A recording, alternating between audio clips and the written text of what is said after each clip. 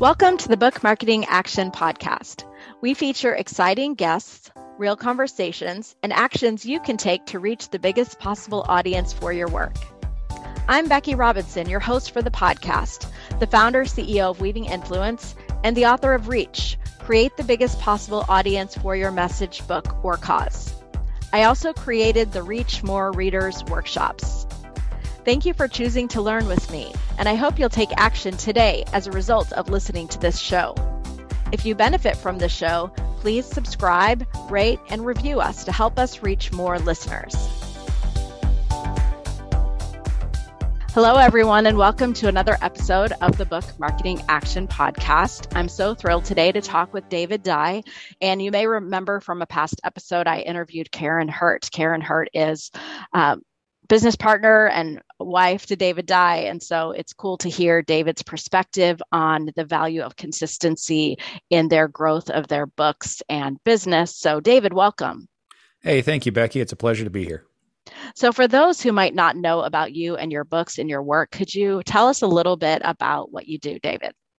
Absolutely. So Karen and I own a leadership consultancy. We work with leaders around the world to leaders who are human-centered or want to be more human-centered in their leadership approach to reduce ambiguity, to improve clarity, and ultimately transform their results without sacrificing their humanity or losing their mind in the process. So that's the work that we do. And we've written several books around that theme and helping leaders. And we're known for a very practical approach to that work. Why don't you go ahead and shout out your most recent book? Sure. Most recent is Courageous Cultures. That was released in 2020, right mid-pandemic. And the subtitle of Courageous Cultures is How to Build Teams of Problem Solvers, Micro-Innovators, and Customer Advocates. Fantastic. So for those of you who might be listening and also have an interest in human-centered leadership, I would encourage you to check out David Dye and his books. So as we dive in today, I did mention that I interviewed Karen regarding this importance of consistency. And I believe I've known you possibly for a decade, David, in online spaces. It's been a while. So I'm curious from your perspective, why you think consistency is so important in building a business, building thought leadership, and marketing your books. I think it comes down to relationship. You just mentioned that we've known each other for going on a decade. Why? Because we consistently show up in the same places. And any kind of relationship takes consistency if there's going to be understanding knowledge. And so book marketing is another kind of relationship. It's a relationship with our potential readers. So if they're not seeing that consistently, they're either not going to understand the message, they're not going to trust it, or they'll just never have a chance to see it. And so consistency, there's so many different forms of that when we talk about book marketing, but at the core, that's what it's all about to me, is it's that relationship. So I'm pretty sure that my meeting you predated the release of your first book.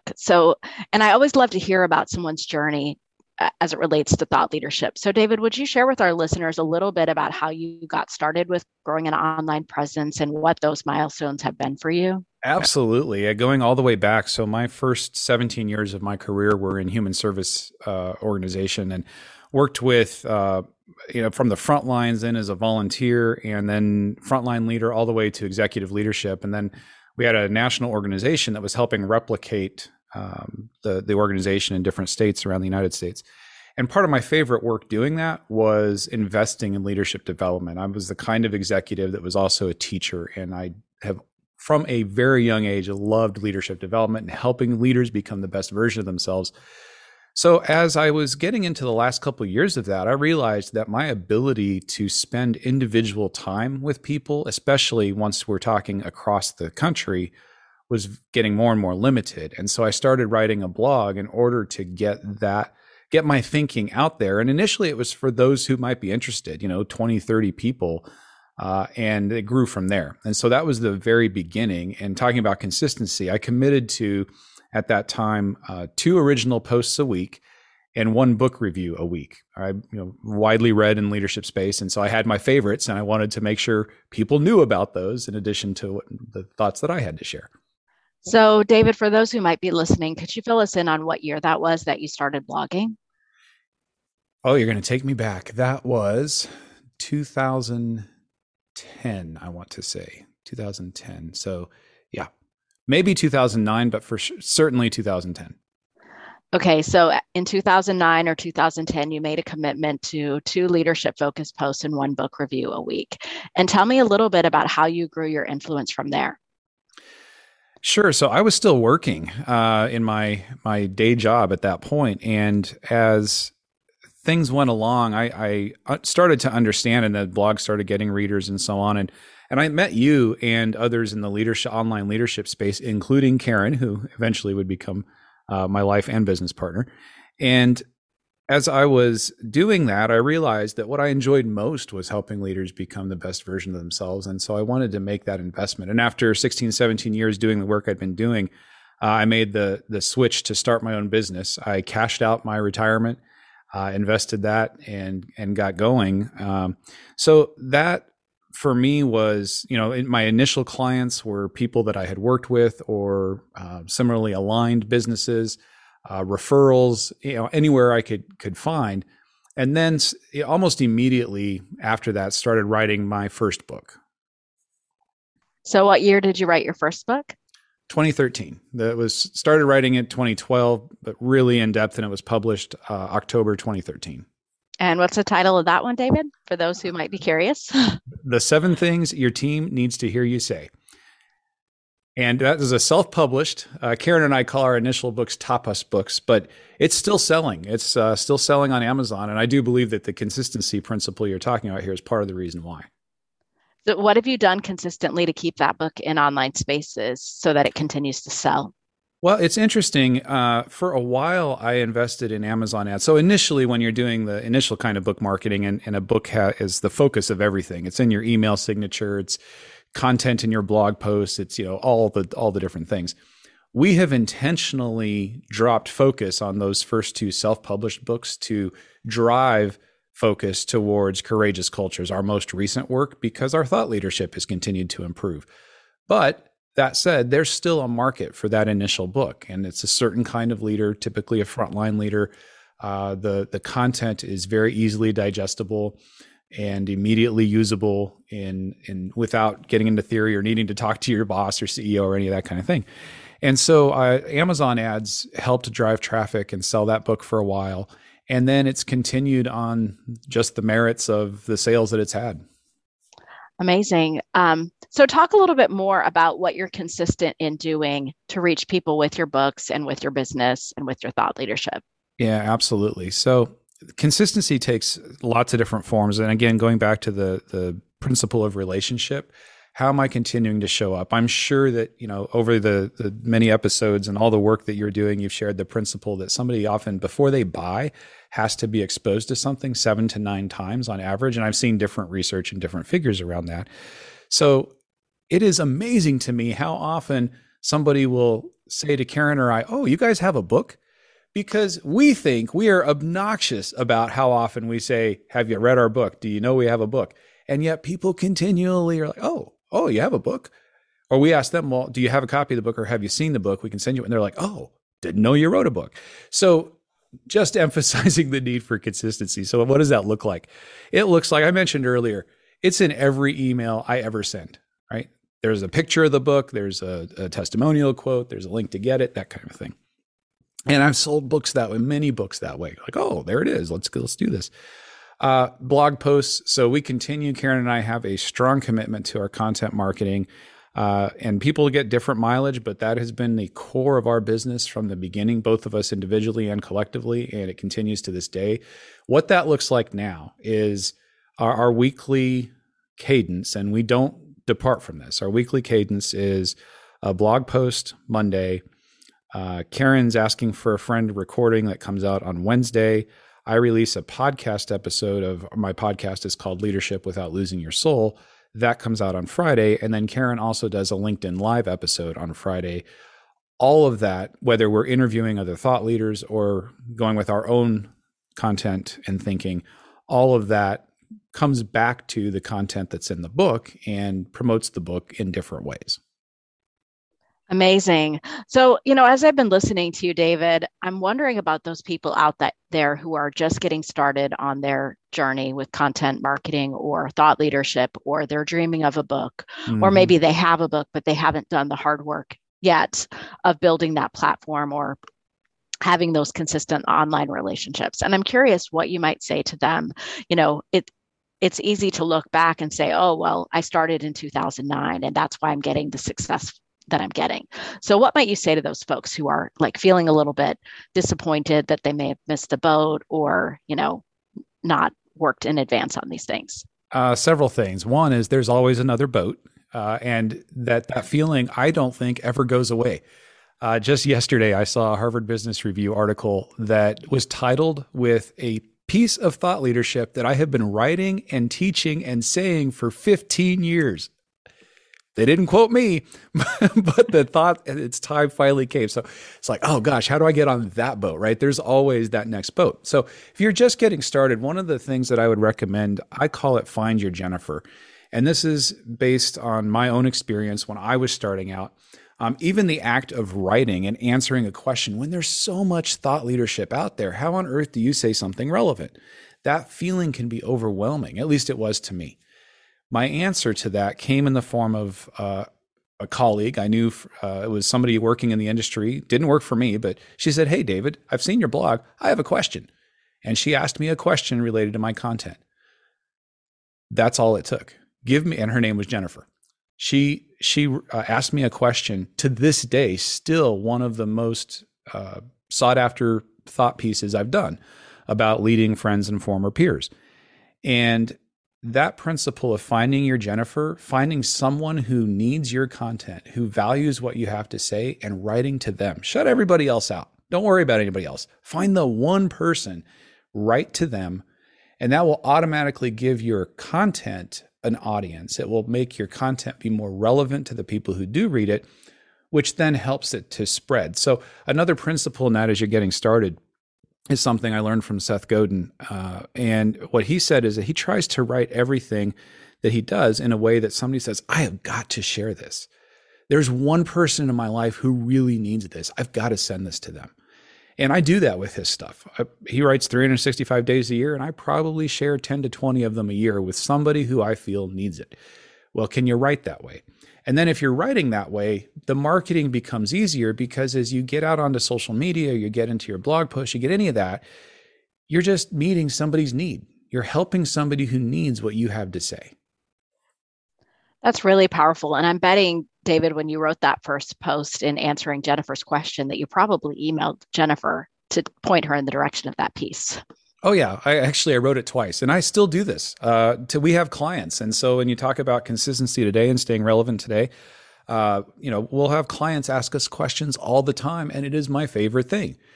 They'll email with a question, and we encourage them to do this. By the way, I mean, yeah, we're busy, and there's a business turn and everything, but gosh, give me a good, honest question from my core audience.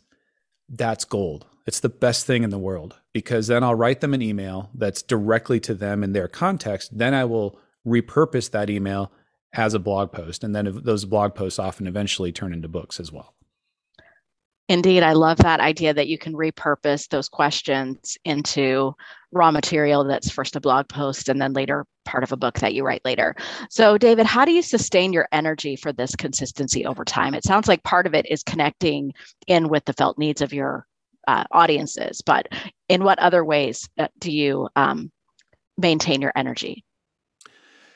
That is a great question, Becky, for me, because I am not always good at it, if I'm being completely transparent. I can struggle with depression from time to time, and just the busyness of work. And I think many authors who tend to be introverts can have that I call it the artist self-loathing that creeps in. Gosh, is this worth anything? Do I have to say? So all of that is around, you got to manage your own mental health. You got to manage your own physical health. And I know that doesn't seem like that directly relates to writing or marketing, but it really does. And for me, that journey, and I know you're a marathoner, so I just ran my first marathon 2 months ago, and that work of maintaining my physical health directly impacts the energy that I have to write, to market, to do all of that work. The next thing I would say in terms of sustaining energy is small bites. Small bites. So when I was first learning about kind of professional writing, some of the people say it in different ways, but one of the ones that stuck with me is, you want to be a writer? then do something as a writer every day. I don't care if you have a day job in a factory, do something as a writer every day. 5 minutes, 10 minutes. So that principle of consistency in small bites, that adds up over time. And that helps me maintain energy because I don't have to boil the ocean. I don't have to write a whole book today. I've got another book, a solo effort that's going to be coming out later this year, maybe around the time of this podcast even. We'll see how that works out. But, in the middle of everything else, if I just tried to sit down and write that or sit down and market that, impossible. But I can build my marketing plan in 5 or 10 minutes a day. And that's literally what I'm doing right now. So do you want to give a shout out to that book? When's Sure, it coming? What is it? It's this one is very different. It's a complement to our leadership works. This one's called Tomorrow Together, Essays of Hope, Healing, and Humanity. And it's very much a collection of life wisdom and my hopes for the future. And it's the things that I want to communicate apart from just the leadership work we do to the broader human perspective. If I ran out of time to write, this is what I'd want to get out there right now. And so that's coming out in the spring, late spring of 2022. Great. And are you self-publishing that one or self-publishing that one? Yes. So our last 2 books, Courageous Cultures and Winning Well, those were both traditionally published by Amicom and then by HarperCollins Leadership. And so this one I'm going to self-publish. Congratulations, David. So before we wrap up our conversation today, I would love for you to give our listeners a vision of the outcomes that you can achieve when you practice this consistent showing up through your online presence. So could you tell us a little bit about some of the outcomes that you've experienced as a result of being consistent over time? Yeah, starting off at the beginning, one of the biggest gigs I got from a work perspective and book sales along with it was when 7 Things, that was the only book I had out. But I showed up on LinkedIn one day and I saw somebody asking a question and I took a stab at answering it. And it turned out that she was the human resource director at a company only 35 miles from my house, hired me to do tens of thousands of dollars of work that year and the following year with that business. And so, that's a starting out. That was my first year of the book being out and so on. So those kinds of wins are available. They're out there over time. And I don't want to misrepresent, that's not every day, but that happened. And then you can build from there. And then over time, for me, speaking has been a part of it. So sharing the book, but then sharing what's in the book in different ways. So that consistency isn't just online. It's also showing up kind of in the real physical world and talking and talking with people about what's there. But the online space, back to the content marketing, for us, we have a handful of posts. And one of them is one I wrote in my solo days that we've redone since. But that one post is responsible for hundreds of thousands of dollars of work.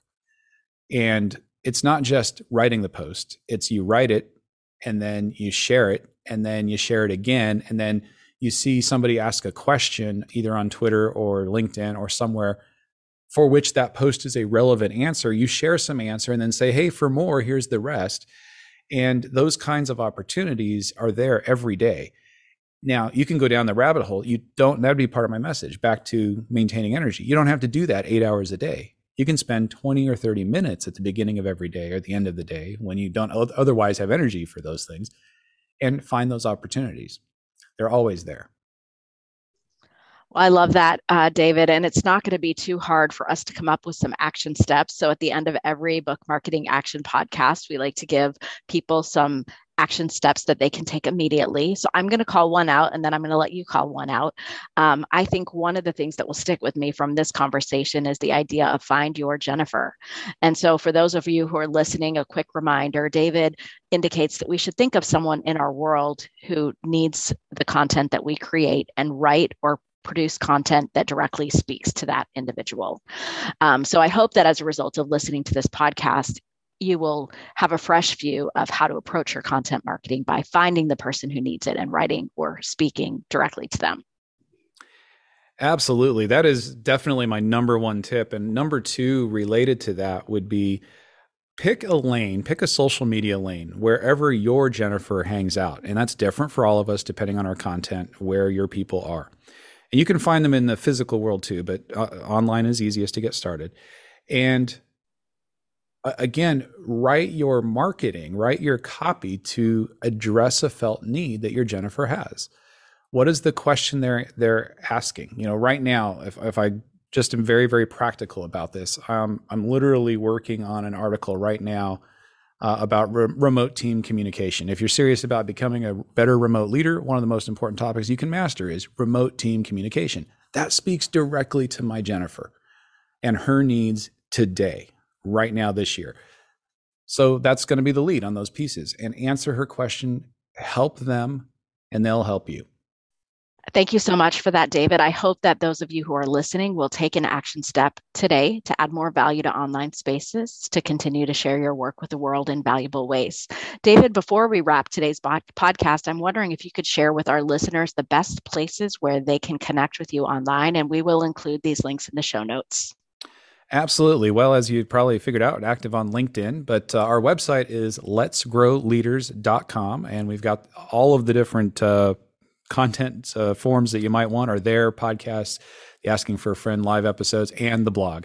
You can also find the podcast directly at leadershipwithoutlosingyoursoul.com. Perfect, David. Thank you so much. I hope that those of you who are listening will connect with David and with Karen and with the work that they're doing in the world. And if at any point I can be a resource to you on your book marketing journey, I hope you'll reach out to me. I'm Becky at weavinginfluence.com. Thanks so much for listening. If you enjoyed this episode or have been enjoying our show, please consider leaving us a review. And as always, if you have any questions, please feel free to email Becky at weavinginfluence.com.